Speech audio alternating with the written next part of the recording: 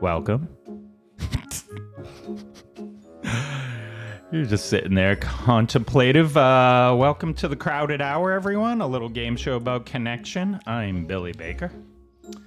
I'm your host, and the idea for this show, which today celebrates its 10th episode, Dan, you're a very special guest, the idea comes from an old poem which proclaims that one crowded hour of glorious life is worth an age without a name. And for my money, the most reliable way to achieve an hour of glorious life is to act up with a friend.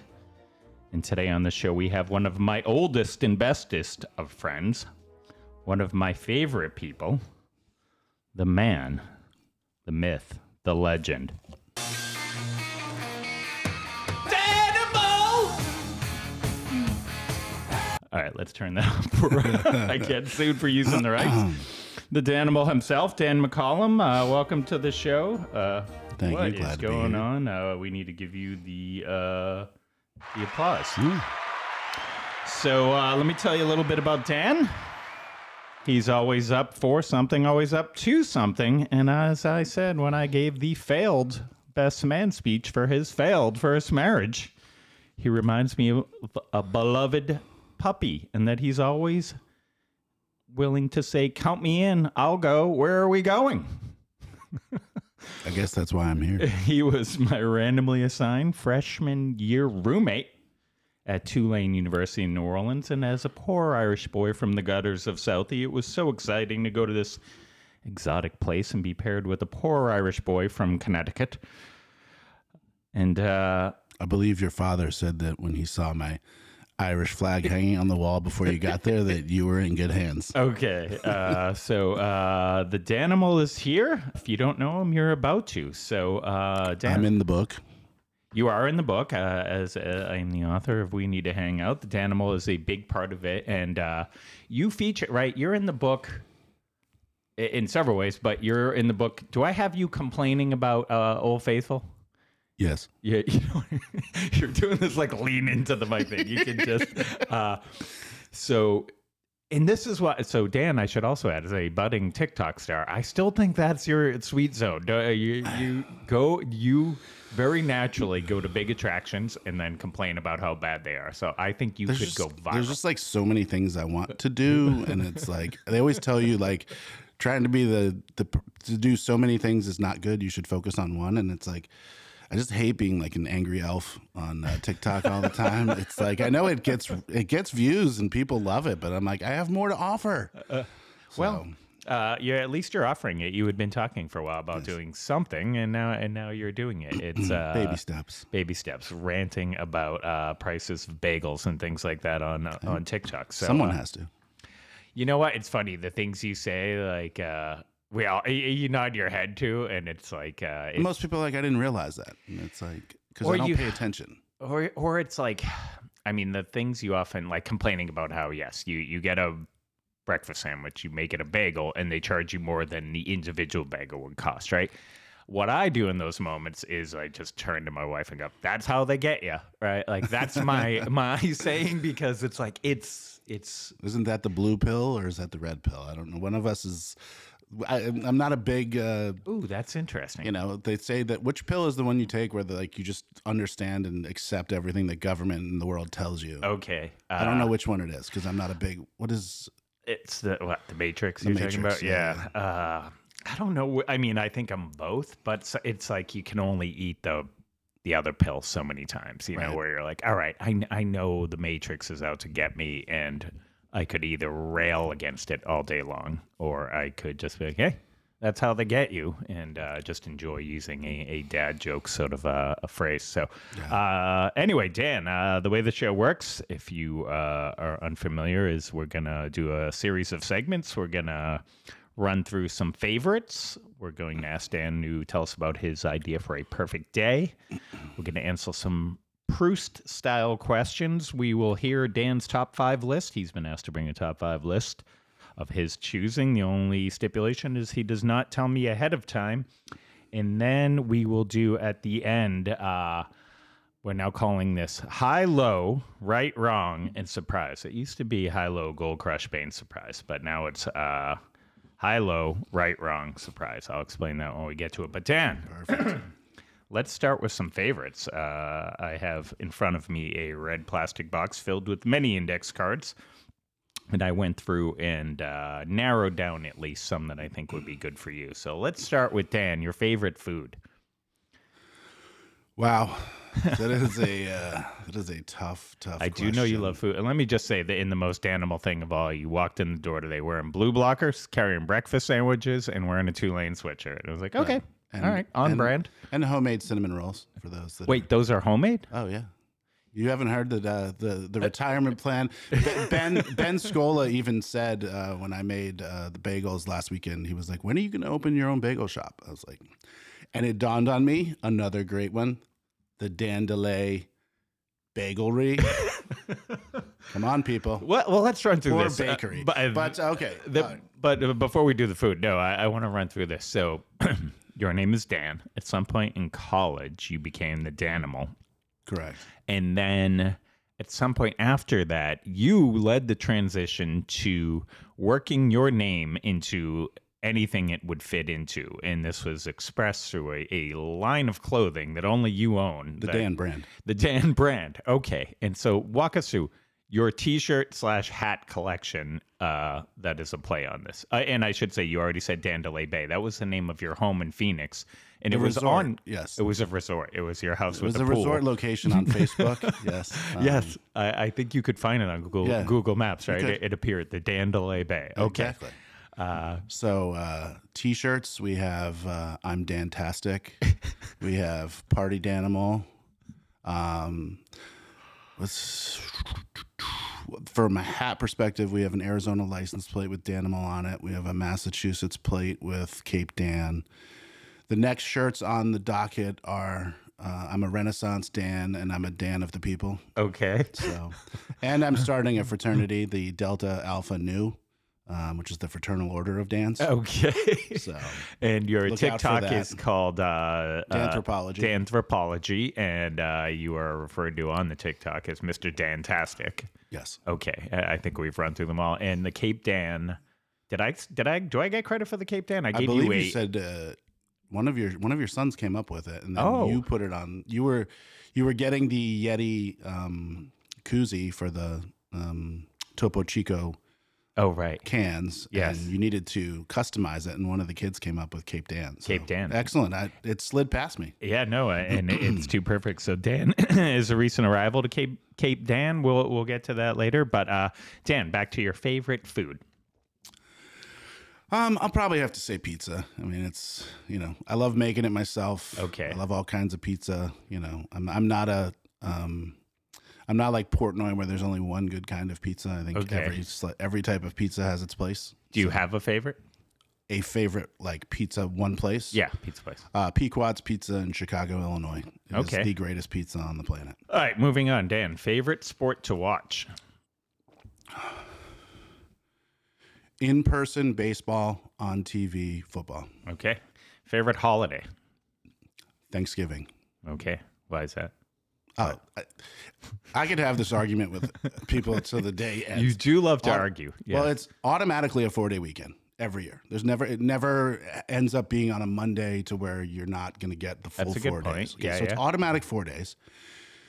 No one's overly stressed about buying anybody any gifts. They don't expect anything. Okay. And it's based on food, football, and booze. Like, I don't know that there is a better holiday plan. I love it. Okay. Favorite day of the week? Ooh, Friday. Why is that? Because the weekend's right around the corner. Okay. Favorite Christmas movie? Should we really go into that? I didn't know it's my top 5. Oh, okay. All right. I figured I would be okay. Time centric with my top 5. Favorite comedian? Ooh. I know you love some stand-up. I'm going to say Kevin James is my favorite comedian. Okay. If you have never seen his stand-up called Sweat the Small Stuff, I think is what it's called. Okay. I piss my pants every time I watch it. I've watched it 5 or 6 times, and it just makes me laugh. He never swears. It's the way he delivers. He has some physical comedy with the stuff.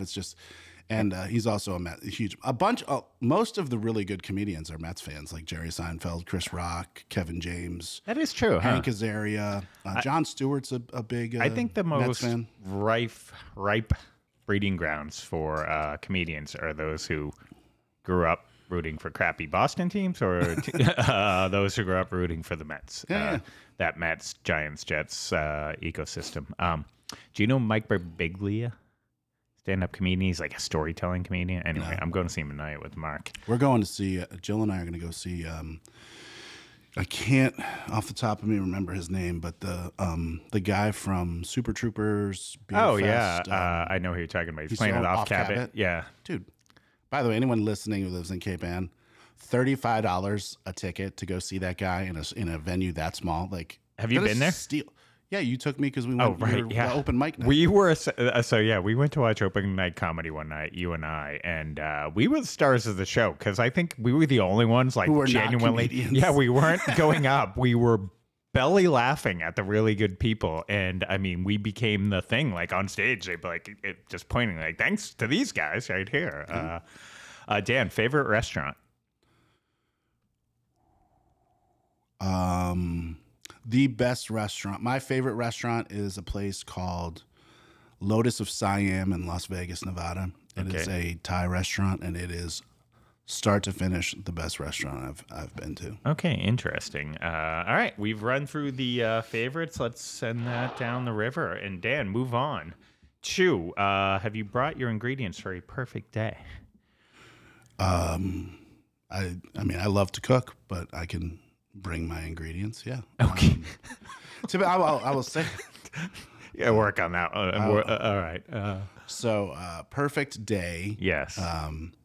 Is going to be during spring training. So the month of March. Okay. In Phoenix, Arizona.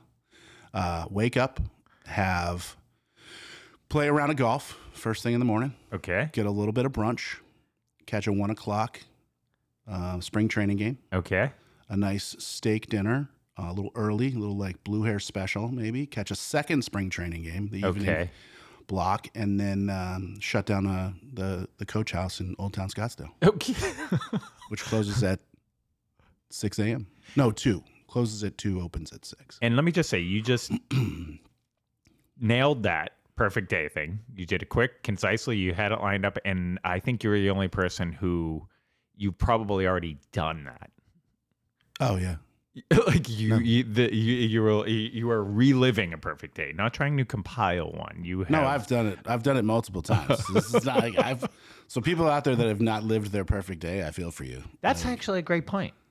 I asked the questions. I never answer them, and I don't know, how I would answer that perfect day if on the spot. But I think that's the. I mean, the fortunate part about it is like March is my birthday month too. So it's kind of like I can make the whole thing like kind of a birthday celebration of sorts. And with you do love a and all party. that kind of stuff.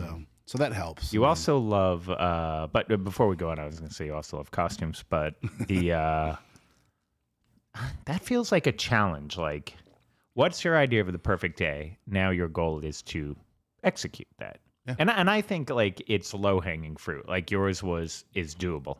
Right.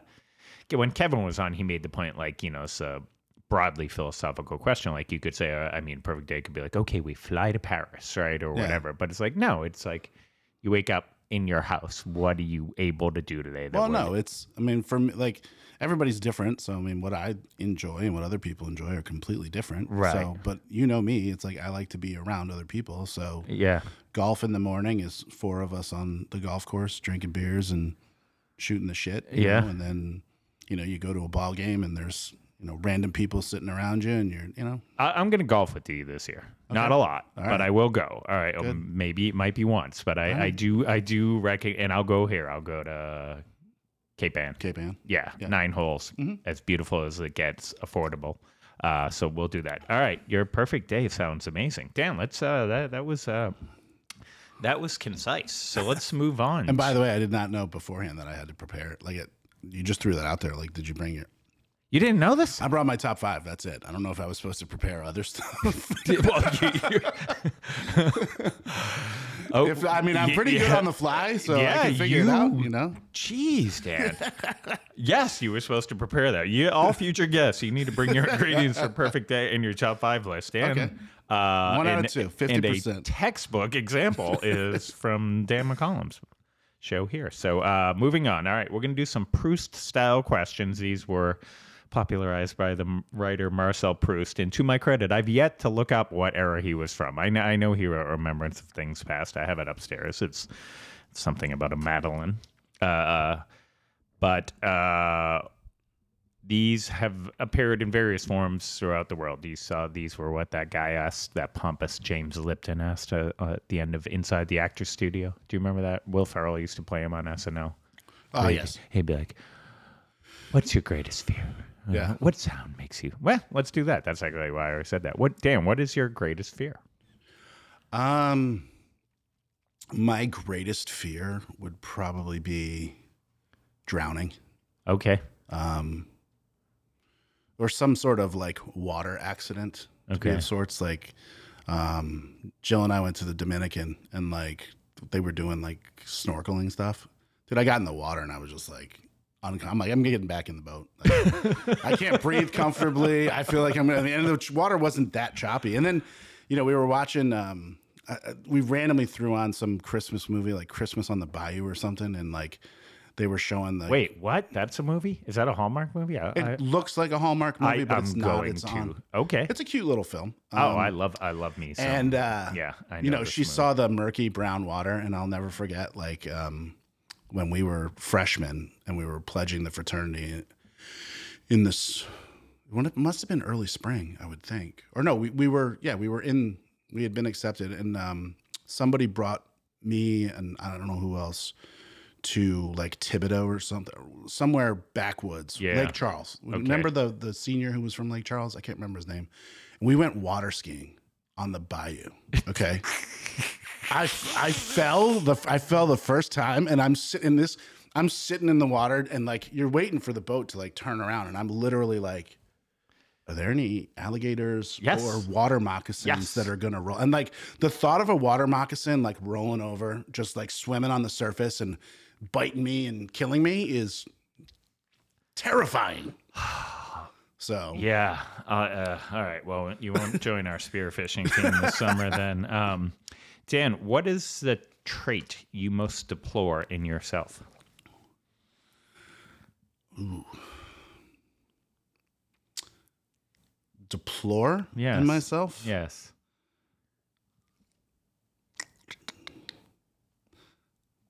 I don't know if I deplore it, but my lack of like, I'm a little bit too loosey-goosey, so I don't stress about things, which is great, but it's also it comes a point in time where you do need to have some level of concern and stress and all that. So how would Jill answer that question? What would she say the thing Dan most deplores in himself?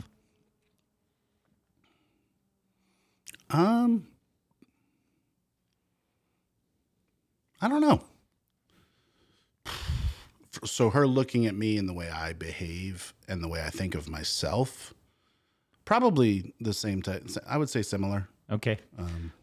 Dan, other than Jillian, your girlfriend, your partner, your lover, which you guys are the only couple that still uses that phrase. I know you do it just to make me dry heave, but every day. Also, I will say that you two, this didn't come up when Jill was on the show, but thank you for stopping your practice of sending a selfie from the bed after every time you guys like hook up to me. Yeah, it'd be like I look at my phone. Okay, I believe originally it was asked for at some point. Did I ask for it? Yes. So. And you gave it to me. Yeah. Over and over and I'm over a giver. again. I'm a giver. Dan, maybe that. Okay, looking back too, maybe like the thing that it's a curse and it's a great trait, but I think if I take a step back on the deplore thing, is I have a really hard time saying no. So your thing about me being up for anything, anytime, it's like I do need to be a little bit more selfish. Okay. So I'm a little bit too selfless when it comes to other people. Let's put this to the test. I called you yesterday and was like, Dan, do you want to in the new year start being my morning workout buddy in the Y. Did you say yes to that to please me or because you want to do it? Well, I need to do it. I know. So, Well, we all need to do it, but yeah. I mean, were you like, that's the greatest idea, that'll totally work, or you're like, I'll just go along to get along? No. I mean, no, I need something to kickstart it. So, I mean, it's not. No, and I'm not saying it like I have a problem with that. I would say, but I do overdo something's Okay. Someone invites me to do something, I'm always going to do it. All right. Dan, other than Jill, who would you call in the middle of the night if you were sick or afraid?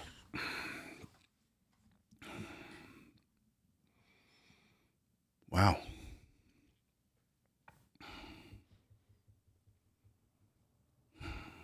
If I was sick or afraid, who would I call? I'd probably call my oldest sister, Terry. Terry? Yeah. And that was my gut. Dan, you realize you just wasted a bunch of time. What were you doing? Probably getting, wormholed into Twitter and trying to get news updates and betting statistics and all that kind of crap. Is Twitter your poison on the phone? Now it is, yeah. It is? I don't do it. It's Instagram for me. Even worse, it's just clicking on a video and then of someone I follow and then just scroll. And next thing.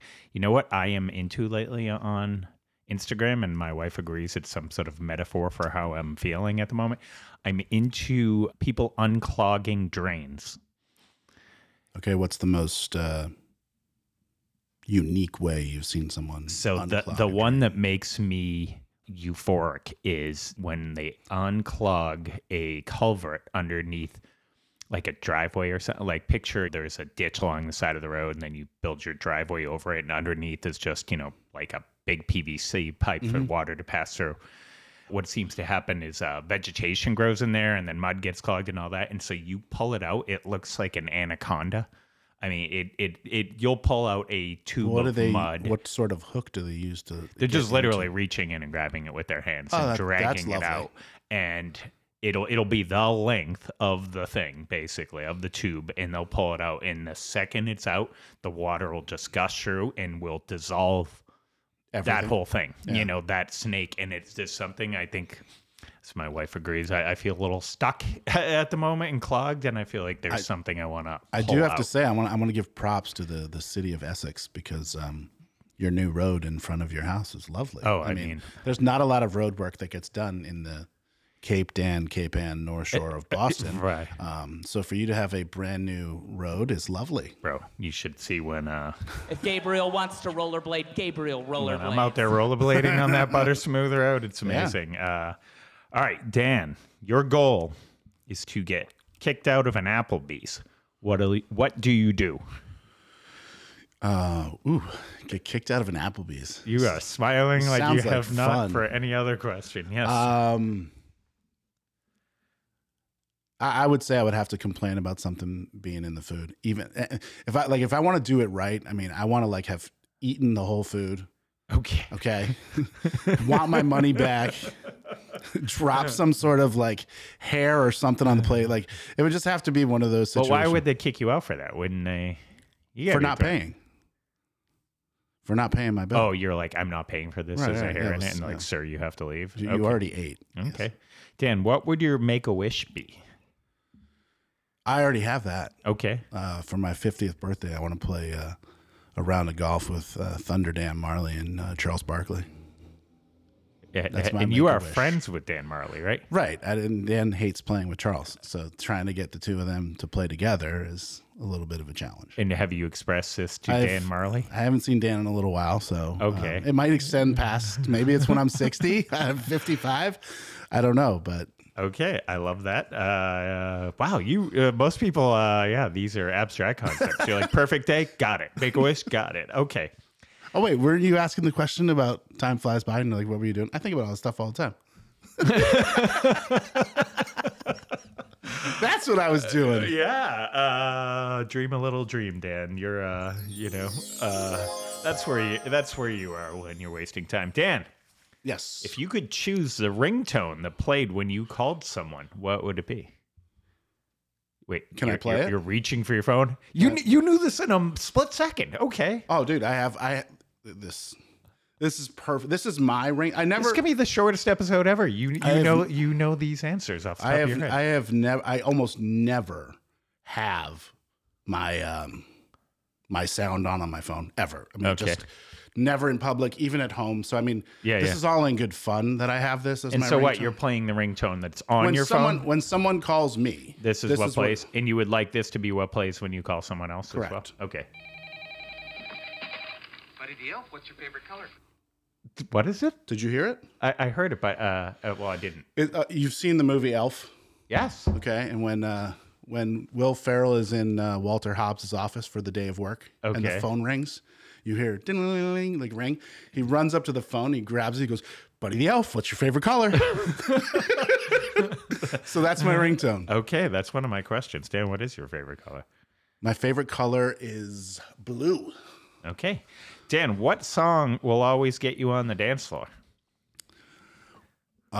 Jump Around, House of Pain. Yes. Yes. That was like, I think that one of the very first things we had. People always ask me, like, I mean, I was never starting at Tulane or whatever, but, you know, if I had a walk-up song at Tulane, it would have been, I mean, it would have been Jump Around for my entire career of whatever, if I had played minor league baseball or, you know, whatever. That song is in that rare cat. I think we could show up to like some hunter-gatherers in the Amazon, just put that on, and they'd start jumping around going, "What is this? What are you doing?" Yeah. It's got something in it.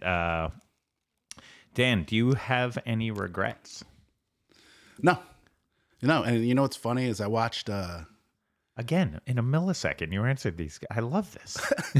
I watched one of the Lance Armstrong documentaries, like one where he was in it, like not like it was a legit documentary, and you know they asked him legitimately, like, "Do you have any regrets for what you did?" And he said no, and I literally like I could tell that, like, I'm sure people watch that and on Twitter they're like, "He's full of crap.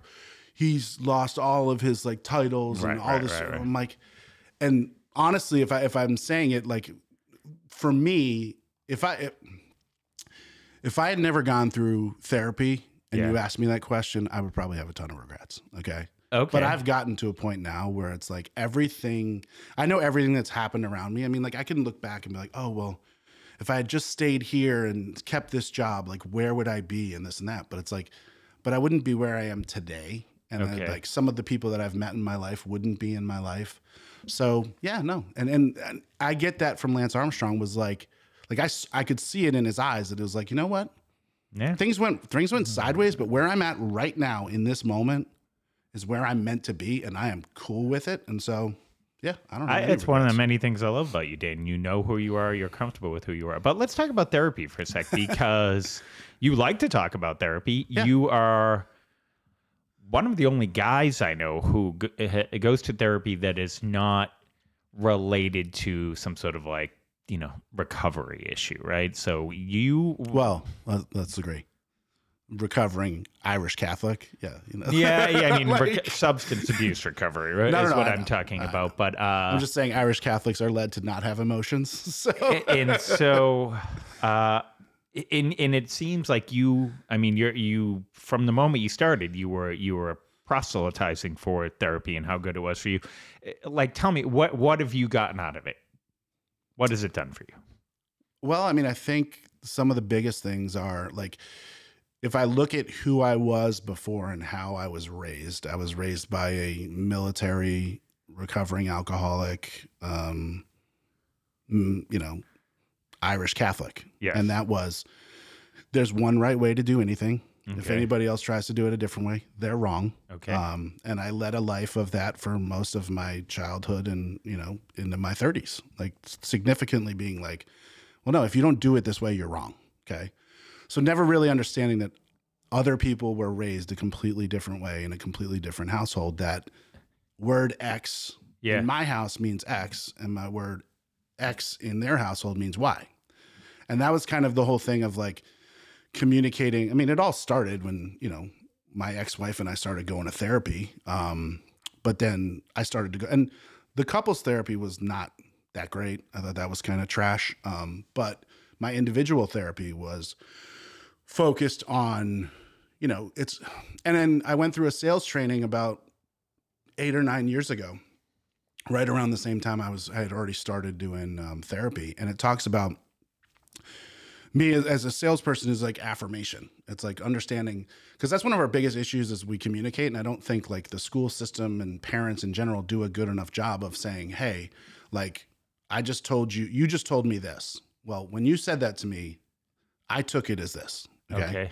And you didn't mean to say, you didn't deliver it that way in your head. Okay. Right? So then you hear and you're like, well, wait, that's not what I meant. What I meant was, okay, well, like now we're taking it a step back and I'm getting to understand a little bit more about when you say certain things, what your thing is, because that's the biggest issue is most people communicate and their childhood rearing leads them to believe that when someone says that, this is what they mean, when that person may not mean anything like that. One of the biggest issues we have today as a culture, and I talk about it all the time, is everybody communicates via text, chat, email. Like there's very little, and you can't do context and you can't do tone. Okay. So what happens is, like, I've always told some of my sales managers at times, I'm like, if you were to literally have 6 salespeople sitting at a table and you printed out an email from a customer that was like the customer's upset or whatever, and you literally just handed all of them and said, I want you to read this in silence. I want each of you to write a response. How would you react? Like, A, what do you think the customer's saying? And B, how would you respond? Collect the papers, and I guarantee you're going to get 6 different, this is what I think they're trying to say, and 6 different responses. And then you say, okay, so there's 6 people in this room. Get on the phone and call the customer. Okay. Because you can save a whole lot of time where you're not running around on the back end thinking well, this and that. And so that's what happens with a lot of our relationships is we don't actually take the extra step to be like, hey, this is what I said and this is what I wanted. This is what I meant. Yeah. Did you take it that way? No, I thought it was like this. And you're like, oh, well, I'm sorry if you felt that way, and that has allowed me to appreciate other people's opinions, backgrounds, and all of those kind of things. So that's the biggest thing that I've gotten from. Next time you get a text message that fires you up, okay, hand your phone to Lori and say, Lori. I do it all the time. Yeah. And have her read it. If I reply right away, it's going to go back. But when she reads it, does she have a different opinion of what the person was trying to say? Yes. She has Lori's wonderful. She has such great empathy and compassion and an ability to see through their eyes and acknowledge that they may be going through things at that moment. She's going to school to become a therapist. I did not know that. Yeah, she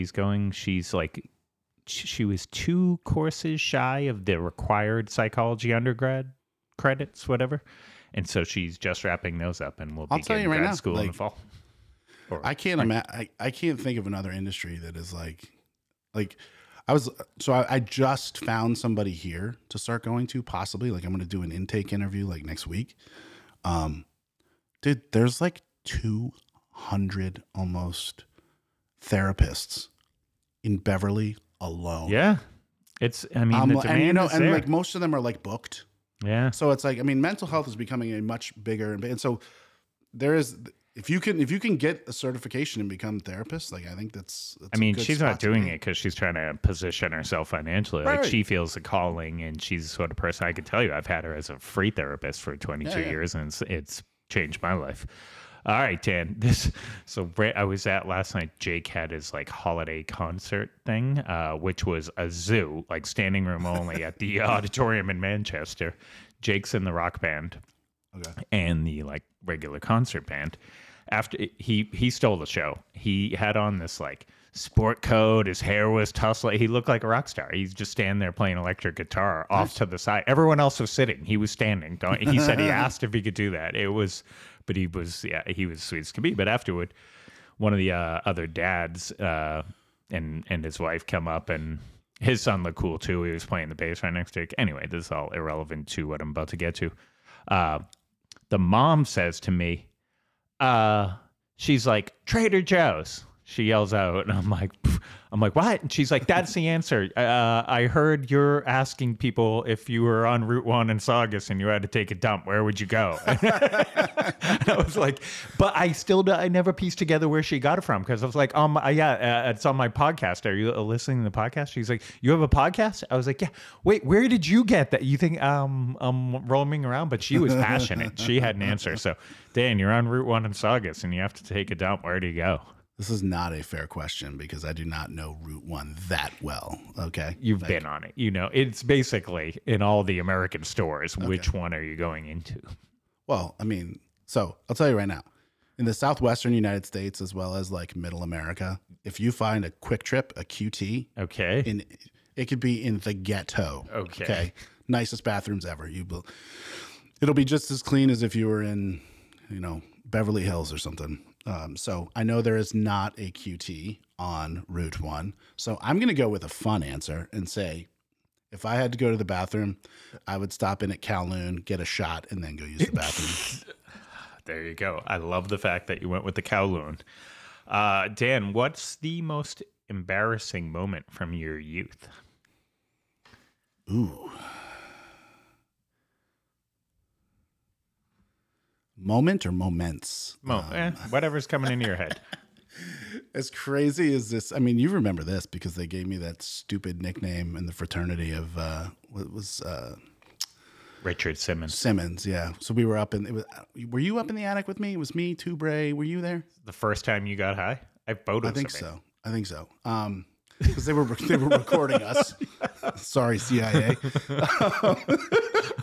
But dude, so like, and these are the reasons that I'll never make the Avon High School Hall of Fame. So I played soccer for winter sports. I played like freshman basketball and like JV basketball my first 2 years. Then junior year, I went out for like the swim team. Yeah. And dude, as they would call me, I was a WAF, a waste of flesh, I believe is what they called me. Okay, good. But it was fine. I was just trying to stay in shape for baseball season. Okay. So senior year, I was like, I don't want to swim. I look back and I tell my dad, like, if I had played, I should have played hockey and been a goalie. It would have improved I would have been, it's catching. I wouldn't have had to skate so much or whatever. Yeah. And I have great hand-eye coordination, so I think I could save some pucks. But, yeah, for some stupid reason, I got it in my head that I was going to like organize a couple of dudes to be male cheerleaders with the girl cheerleaders. Okay. For the men's varsity basketball team. So I was it was me, my best friend Morgan, Tim Gillette, who was another really good athlete. He played football for 4 years, baseball for 4 years. It was the three of us, and then this other random kid. But yeah, it was not my proudest situation. So, Dan, what's the best curse word? Best curse word? I mean, it's got to be fuck. I mean, I don't. Okay. It can use it in so many different ways. All right, Dan. What movies have made you cry? A number. Rudy. Okay. And one that I like, you have got like, here's one that like, I was surprised it made me cry, but it is a perfect like sports movie for everyone. Rudy? No. Oh. The movie, I believe it's a Disney movie, and it's called Little Giants with Rick Moranis and the dad from, what was that show? Al Bundy. Whatever that guy's name is. Oh, yeah. What is his name? From Modern Family. Yeah. What's his name? Anyway. So the premise of the film is the town ends up, or Rick Moranis' daughter, this is like Pee Wee, Pop Warner football, whatever. And they call her Icebox because she was just like a badass like tomboy. And Rick Moranis' older brother is Al Bundy. And he is like the town legend, won the Heisman Trophy, So he cuts her from the town team. And Rick Moranis is like, this is ridiculous. She's like one of the best 3 or 4 players in town, blah, blah, blah. Okay. And Bundy cuts all of the nerds and the geeks and all of this kind of stuff. So he has his team, and they're like the Dallas Cowboys, and they have like these fancy uniforms. And somehow Moranis creates a team of misfits, okay, of all the nerds, the dorks, all of this kind of stuff. And they are the New York Giants. Okay. And it comes to a point where they're going to play one game to determine which team is the town team. Okay. And it's literally like the Cowboys are smoking them and all this because the girl actually didn't play in the first half. Like she wasn't playing for her dad, this and that. And then she came out like, it's awesome. She comes out in like shoulder pads and she still got her like cheerleading skirt on. Okay, of course. And she just like, I've never seen this movie, but I people. feel like I know this movie. It's one of those things like where I talk about like having empathy for other people and this and that. It's like, as someone who succeeded at a high level in athletics, it's like you just assume, you know, like it's always great to watch, but like to watch the kids that were never that good, like succeed and like you're getting like a little emotional now. Totally, dude. That movie's really good, and I recommend people check it out. Yeah, that's the thing, Dan. You always have this soft, chewy heart in the middle. One of again the many things I love about you, Dan. If you had to enter a talent show, what would your talent be? Other than cheerleading. A talent? I don't know, maybe lip syncing. Okay. Or not lip sync, karaoke. Karaoke? Yeah, why not? What's your song? A lot of song questions. Do you reach just for his phone? He's like, no, I already have a carefully curated list of karaoke songs. Well, did I tell you the full story of us doing karaoke in at Igor's in New Orleans? Yes, you did. Yes. I told you that I picked the right song. So this woman's leading 80s. It was all 80s karaoke. And I did not want to do. I mean, Nathan and Rob were like hopping up immediately, this and that. And I'm like, finally, all right, I'll do one, you know. And the woman who's hosting she's like, I have one song that I want someone to pick. I'm not going to tell anybody what it is, but if somebody does pick it, they're going to get an award. Okay. Well, I picked it. Okay. First one out the gates. Rick Astley, Never Gonna Give You Up. Okay. All right. So I brought the house down with that. I mean, when it comes to karaoke, I mean, my whole thing is like, you could do like Jump Around would be great. Yeah. It's like, I would always do, so I closed it out with like Sweet Caroline. So it's always something that the crowd can get involved. People that go up to just like show that they can sing. It's like, no, yeah, I'm all about getting everybody involved and getting the house going. I got to say, I didn't go to that. We had our 25th reunion. I didn't go because I am trying my best not to drink for the foreseeable future, we'll say. And I knew that would be so awkward and painful with the pros. I never spent that much time at Igor's in my life. I think we were there for like two and a half hours. I feel jealousy. I feel regret. I could have gone just eaten an edible or something and then been the dork drinking seltzer water till 4 a.m. I'll say the best part of the trip, like not the best part of the trip, but like the nice thing was the fact that Matt and I got in one day kind of before everybody else, and we just kind of shot through a bunch of our stuff. That I would have loved. So then it was like, okay, we checked our butt. Because when you have everybody together and everybody's trying to pull in different directions, it's like some people are not going to get to do what they want to do. And so Matt and I kind of, Speaking of Matt, before we went on the air, I showed you, my mother showed up here yesterday with an old stack of old photographs, and many of them are incriminating photos of Matt Rush, Brother Rush, in bed with a woman that is not his wife. At least they're not pictures from Pensacola. Okay. We won't go into that on the air. Okay. Dan, if your house were on fire and you could run in and save one thing, what would it be?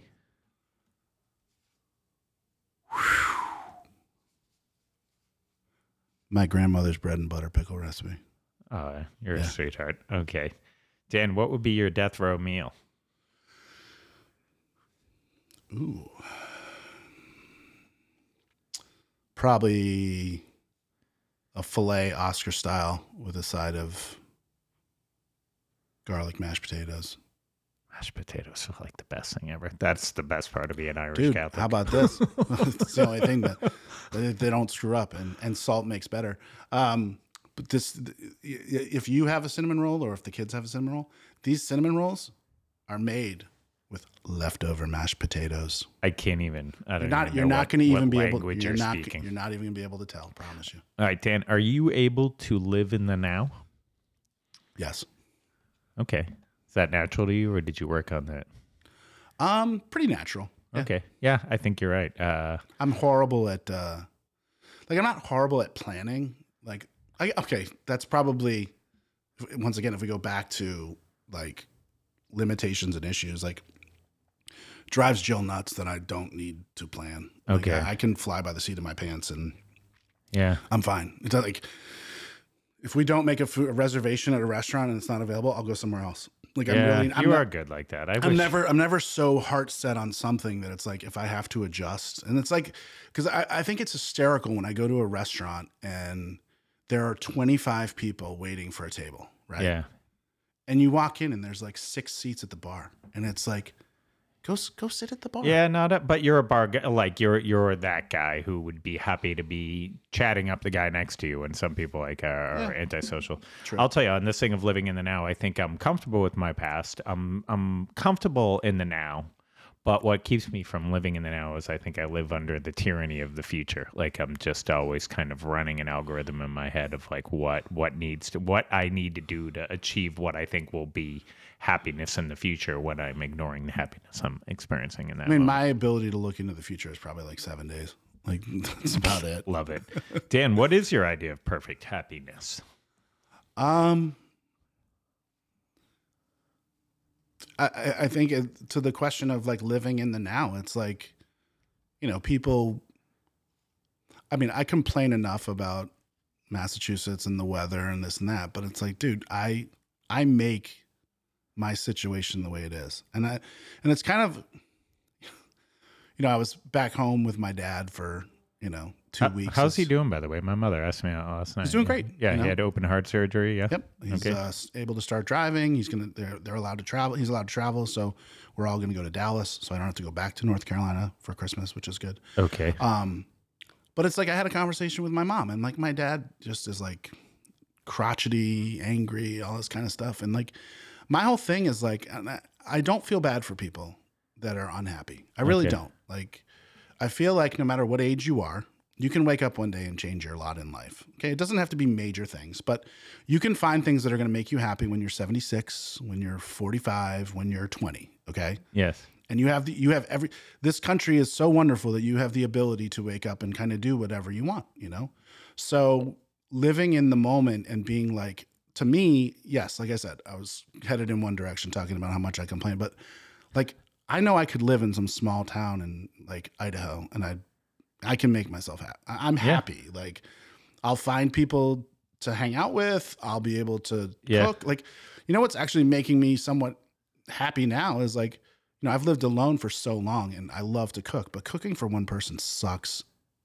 so much. It's ridiculous. Can I give you not a criticism, but something I've seen change in you that I think affects your happiness, and I think you think it does the opposite, is sports gambling. You got into that. You're now like a, on your phone sports gambling guy, and it's changed the tone you have towards sports, and you love sports as much as anyone I know. And it's like to go to a bar with you where there's a game on the background, it'll screw you up. You'll become fixated on that. You'll kind of dominate the conversation at the table because it'll be the only thing in your mind. But it'll be like, why are the Mets bunting with the guy on first? And you're like, I can't. Dan. But it's not because I bet on the game, right? But your general I don't tone bet on as every a sports game. viewer is yes. Well, it I mean, seems to be sucking your happiness in sucking your joy out of being a fan. I was in North Carolina for 3 weeks, unable to gamble. I did not have withdrawals. Okay, all right. Sense. I'm just saying that you can go to a bar and not have money on the game. Yes. Dan, what is the largest animal you think you could beat in a fight? 3 more questions. What's the largest animal you think you could beat in a fight? You're a big guy, so I expect big things.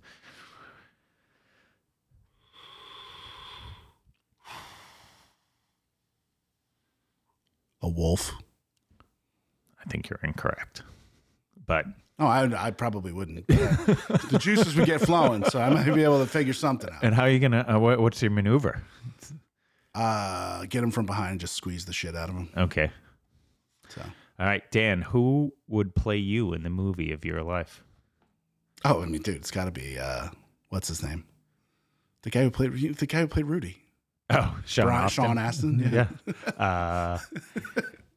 I thought you were going to say Burt Kreischer. No. I will say it was funny to watch. You were talking earlier, and I meant to make this point, but watching, I don't know that anyone transformed more in 4 years of college than you did, because when you arrived, I think it was all these things were expressing the way you were raised. You were the little brother to two strong older sisters. You know, they looked out for you, but they also definitely had opinions on how you should live your life and who you should be. And I love them both, and they, I think, love me, but they also would have some criticisms of me. I'm sure they'll listen to this, but when you arrived, I mean, I've told the story a million times. Like, I get this, random letter telling me that you're going to be my roommate. We show up, and you're like hanging up the like Ken Griffey posters on the wall, and you're like, yeah, I was a cheerleader. I'm a physics major. Do you remember that? I'm like, oh God, I'm stuck with these, like one of these like nerdy super kids. And by the end, you were the Burt Kreischer of Tulane. Like, you knew everyone. You were out every night. Everyone loved you. You know, it was like you walked in the door and like a good time came in your wake. And it was a pleasure to watch, even though there were times where I'm like, Dan, you don't have to go to Penny Pictures by yourself on a Sunday night. This is when we all take a nap. Penny Pictures was Tuesday night. Whatever. Okay. Thursday through Saturday, we were all there. And I would go with it was the other nights of the week. Couple of the baseball player. Like, yeah. You were a maniac. All right, final question before we move on. We had to run into Eli Manning every now and then, you know. Right. Dan, give me a reminder that everything isn't that bad. Give you, or like what? Yeah, give us all a pep talk. No, I mean, I think everybody, I think the world in a way has gone to shit in a number of ways, but the way I like to say things is, and I have not done a TikTok about this yet, but the returning of grocery carts to the corral. It really warms my heart when I see someone return their grocery cart to the corral. Okay. That to me is someone going out of their way to make someone else's life easy. Because if you think about it, like someone at the store puts all of those things inside for you to grab. Then you take it, you go shopping all around the store. Yeah. And then they're not asking you to like bring it all the way back to where you found it. I agree. They're just asking you to put it in an area to where the guy who is bagging your groceries and then has to come out, like, it's freezing now, and in the summer it's humid. There's never a good time to be a guy who's out collecting shopping carts. Like, there really isn't. There might be like a 2 or 3 week time frame up here in New England where it's like not awful. But to like go out in the cold, and so when I see people do that, I know there is still good in the world. I've said if I ever had an online dating profile that I would literally state, if you do not return your shopping cart to the corral, do not swipe on me. Okay. So, all right, let's send that along. Dan, it's time for your top 5 list. All right, let's hear it. These are my top 5 Christmas movies, and I should go from 5 to 1, correct? Your call. You're driving. Number 5. I'm still like, I literally have a tie for the 5th, and I'm gonna go with Scrooged over Home Alone. Okay. I mean, Home Alone's a great movie, but I like the old Bill Murray comedy, you know. Okay. And I think Scrooged was great. Okay. So that's my 5th Christmas movie. Okay. My 4th is Love Actually. Oh. Okay. Buddy, number 1 for me. Dude, I literally pulled up a list the other day of like, somebody had a list of like the top 65 Christmas movies. They had Love Actually as 46. I was like, are you kidding me? That's a person that's never felt love. Exactly. Okay? Because the opening scene of that movie sucks you in so quickly. The cast is just ridiculous. People arriving at an airport at Christmas and hugging their loved ones. And I'm like getting emotional talking about it. The movie's awesome. It's A to be awesome. And honestly, that has changed the last like 6 weeks of my life, because right after Thanksgiving I saw it appear, you know, on the home screen of whatever, and I was like, oh, Love Actually, and I clicked it on, I started watching, I watched that first scene, I was like, God, I love this. and I was about to watch the whole thing, and I was like, you know what? Like, there's a million other movies like this. They're not as good, but like these are your Hallmark movies, right? These are that bread and butter, Lifetime, feel good, holiday romance comedy. You know, people. There's love in the air, and and then the way the world works, Kismet. I think that same day. I watched a Hallmark movie, told my wife how much I loved it, Christmas in Notting Hill, about an American school teacher who goes to visit her sister at Christmas time, inadvertently falls in love with the star of the London soccer team, doesn't know he's... Anyway. I mean, how iconic is the scene, and how brilliant is the scene where the guy shows up with the boombox and the signs. Like, the signs? Dude. That's a great internet meme when people steal that and just it's use awesome. that. And Colin, the kid who goes to Wisconsin. Oh, gosh. Everything about that. Yeah, the movie has so many different stories going on. It's like one of the perfect... But so I watched that a Hallmark movie.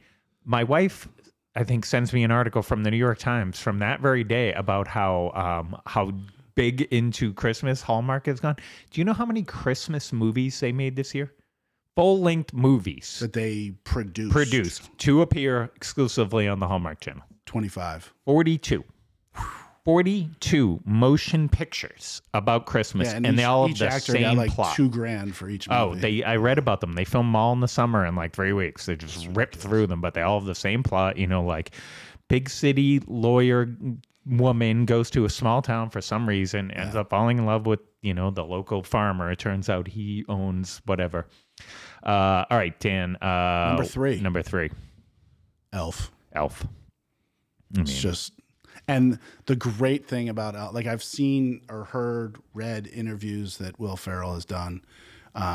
Dude, he's been approached so many times to do a second. And he just knows that. No, it's perfection. He was so concerned when he took the role. Like he was like, I don't know if this is really, you know, the right fit. And I think it was one of Favreau's like first directorial situations. Might have even been his first. It might have been his career. Swingers. I think Swingers was. Did he direct Swingers? I think. Maybe, but I think his like career was failing, and I was like, really, this is what I get? I'm getting a Christmas movie, right? Yeah. Like this, and they made the best Christmas movie. I love Elf. That movie. I mean, when Zoe Deschanel is singing in the shower, it's like this, like the sweetest thing in the world. You know what? I have ruined so many moments in my life when Santa appears somewhere, and I'm just like Santa, and like kids around me are just like, why did that guy just yell that? I finally bit the bullet. So I did buy a Buddy the Elf costume this year. We have not. How many costumes do you own as an adult? Do you know any adult men who own as many costumes as you? The answer is no. Alan Weinfeld probably has as many. I don't know who that is. Alon. Okay. He owns a lot of costumes? Well, you remember back in the day, like I don't know. So anyway. But no, so I'm gonna dress as Buddy for Christmas Day for my niece and nephew. Okay. So, okay. Number two. Number two. A Christmas Story. Okay. I mean, that's the first one you actually, as us as kids. Yeah. Because like I'm not a big like It's a Wonderful Life, Miracle on 34th Street, like those old Christmas movies. Never. It's like it had to have been released while I was, you know, living and knowing and all that kind of stuff. So. I'll tell you, two things have kind of affected the way I watch that movie. One is simply the fact that I've seen it too many times. It's just too many times. Like there is such a thing as seeing it too many times. And two was maybe about 10 years ago, someone made the point to me that the mom in A Christmas Story is also Hanrahan's wife in Slapshot, the movie Slapshot. Oh, okay. That's the one, if you remember the plot. There's Paul Newman sleeps with this woman who used to be, you know, it was the ex-wife of like a rival goalie. Yeah. But let's just say that she appears in the longest nude scene that was available to me on VHS growing up. I'll say no more. And she's just sitting there topless talking to Paul Newman. And yes, to all of a sudden have someone go, oh, you know, that's the mom on The Christmas Story. And to just do the math in your head. And you're like, all right, this movie feels weird now. It doesn't feel. Well, two random like role things. Peter Billingsley. Yes. Is the lead elf in Elf. I don't know He's if you know that. Vince Vaughn's best friend. Yes, they're, Yeah. they're very good. But I just And he plays Ralphie I in The didn't Christmas Story, I didn't yes. understand this. Like I was actually doing the research on Elf, and it's dude, the lead elf is in a number of scenes. Okay, Peter Billingsley, and then on like IMDb or whatever, it says he's like uncredited, and I'm like, and I also read that like Don Cheadle was uncredited in like the first or second Ocean's 11 movie because of some contract. And I'm like, how do you uncredit him? I He's don't know. in the Hollywood movie. in their credits, So, yeah. so Billingsley is in Elf. Second, for some reason, Jill and I were watching Home Alone 2 last night. Ali Sheedy is the woman at the airport that Kevin McAllister talks to. She's a gate attendant Okay. kind of thing. And I pulled it up, and there's literally an article about how that was like her last role. I was going to say, cameo. she was a Brat Pack star Yeah. and then disappeared off the... Yeah, they said after the 80s, she was like, did nothing, and then randomly just popped up, and her last role was that. Oh, that's scene good. in She Home Alone probably... 2. I respect those people who are like, it was good, but you can't... Keeping this train going is stressful. It's... I mean, to see the women who like we grew up with and really admired now be in the like bad plastic surgery phase is so like Meg Ryan. Like, what did Meg Ryan do to herself? You know, I mean, and we love you, Meg. You know, I mean, really, like America loved you, but it's like you have to respect actors who know it's over when it's over, and they don't try to just like milk. I don't think they have to. I mean, I think getting the new face is trying to milk, like not doing that. Like, but you can still be an old, good looking, like Julia Roberts. I saw her the other day. Has she had, maybe the thing is, if people have had great plastic surgery, you don't notice, right? Or if they had good work, but I mean, Chevy, it's great. Chevy Chase looks terrible. A lot of these people, I think, are so much older than we think they are. You know, right? But my point is, like, Chevy hasn't made enough money to just be like, dude, I don't need to do this anymore. Like, but I don't. Now I know he's like that an egomaniac. No, but like, I disagree with what you're saying. Like, as if like the goal is to make money and then sit around and do nothing all day. Who wants to do that? Your brain rots. You miss the thing that gave you joy. You're around others. You're collaborating, making art. You like choose this to idea do that, nothing. I mean, there's plenty of things you can still do. but with what? You ever seen my dad retired and all of a sudden, like, I mean, his brain went off a cliff. If your dad had $100 million, he could decide to one day be a pilot, and like when he was not now, but you know what I'm this saying? like right off of like as if like the reason they're doing it is some sort of financial goal, and now they're supposed to be like, well, I'm done. Like, Well, some of them. I maybe mean, they you have to enjoy admit, it. some of them do. I mean, it's not. Chevy Chase enjoys making people laugh, right? Like, I mean, you don't think he's you funny can't do that anymore, alone. but- Oh, he's definitely not. He's mean. Now, he's a bad example of that, but all right, moving on. And I don't have a drum roll anymore. My son Jake removed it, but go ahead. Christmas Vacation. Okay. And this is an argument in our house. Dude, Jill's family Christmas movie is this stupid made-for-TV film called The Night They Saved Christmas. Oh, right. I know this. You've seen this? Yes. Have you seen it? And you can't knock at family traditions. Probably some special memory of when they were little girls. And yeah, but go ahead. But like, knock it. But Christmas Vacation was not a part of their like. Here's the thing about Christmas Vacation. It's not a part of my life either. I haven't seen it in years since I've had kids because it gives away Santa Claus. You realize things as a parent where there are some Christmas movies that are off limits because it drops the veil. Okay. And the subplot of Christmas Vacation is he needs to get this bonus check to be able to buy Santa gifts for everyone. Well, not for the gifts; it's for the pool for everybody. Right, but I mean, it's this idea that like he does say though, he's like, when the little girl goes Santa, and he's like, I can't afford to be an elf, and they're sitting at the table, and he's like, no, I promise you, Santa comes to our house every year. And then they're at the dining table, and he's like, hey kids, I heard Santa flying over the city, and then cousin Eddie goes, you serious, Clark? Yeah, I mean, so it gives it away. Yeah. It's like rated R. Yeah. I mean, it's not. It's under no obligation to not give it away. But No, that movie is just outstanding. Charlie is 14. Never asked. Never had the conversation about Santa. As far we keep up the same.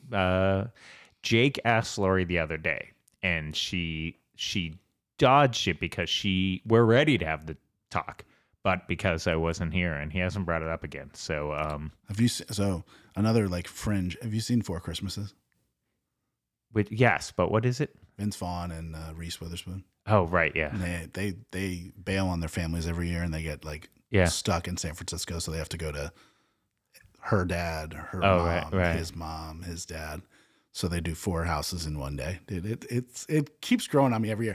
And the funniest line in that whole movie, and it gets said twice. I forgot about this. But so like Vince Vaughn and Reese are like at a cocktail party with a couple of guys that they know or whatever, and they're talking about how miserable their Christmas trips are going to be. And they're like, "Yeah, we're going to Fiji." And they're like, "Excuse me?" They're like, "You lie to your family on Christmas?" And Vince Vaughn goes, "You can't spell families without lies. Try it." And then his dad does it later. It does what? Says you can't spell families without lies. Lies. That's funny. Have you ever seen The Night Before? The Night Before Christmas, or I think. That's is that the one with Seth Rogen and? Yeah, they're like trying to buy weed or something like that. Yeah, I've seen it. It's laugh out loud. That's a good one. The Office Christmas Party is not. I mean, I love Jason Bateman. He's and what's her name? Who's Kate McKinnon? She is awesome. All right, Dan. That's it for your top Christmas movies. Okay, let's send that along. We're now at the final segment of the show, Dan. All right. Was this that like up, down, left, right? Yeah. So it used to be high, low, gold crush, Bane, surprise, which came from the juggling world when you remember back in the day I was going to write. Whatever happened. The Great American. I remember going to Juggling Vegas. book. We stayed at some. Oh God, right? Yeah. Yeah, that's like circus or something like that. No, I don't know where we were. It was like dumpy. the dumpy end of the strip, yeah. not the one across the street. What was it called? They knocked it down recently and built something else. Anyway, at the after. Was I in San Diego at that time, or was I in Phoenix? I have no idea. I meant to do this. Run me through from New Orleans to where you are now. By professional sports team, your employment life. We graduated college, and then in New Orleans, and you went 1.5 years New Orleans Zephyrs. Okay, which is minor league baseball. Correct. 3 years Houston Astros. Yes. 2 years San Diego Padres. Okay. And then Phoenix. Phoenix. Who'd you work for in Phoenix? The Arizona Cardinals and the Coyotes. Okay. All right. So. Okay. So anyway, it was high, low, gold crush, Bane, surprise. That's what they would do.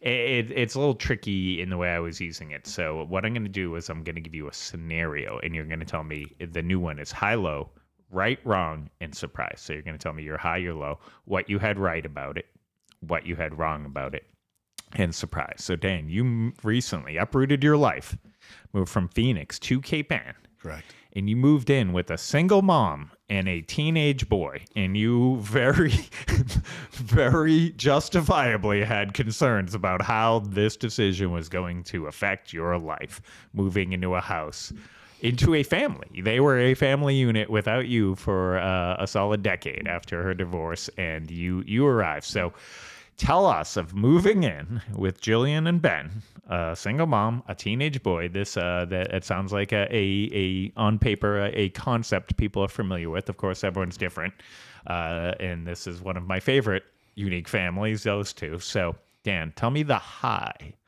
of moving into this family. The high? Yes. Like a specific moment? I mean, just what? There are very rare moments, but moments nonetheless, where the boy admits to having taken information that I have given him and put it into play and work. So to know that things that I do say get heard and understood and are helping to make him a little bit better day to day. So that's probably the high. Okay. What's the low? The low is when that same person is upset and wants to take it out on me. Okay. And may feel that I am a hindrance to the way life was before. Okay. So that's tough. It's got to be, it's a tough situation for all of you. Okay. What did you have right about what this situation would be? And then what did you have wrong?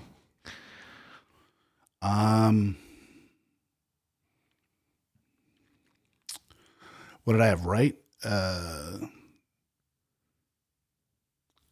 How much I dislike the weather. Like, I knew that was going to be a challenge. It's going to be a challenge for the foreseeable future. And do you feel like you were right about Jill? Yeah.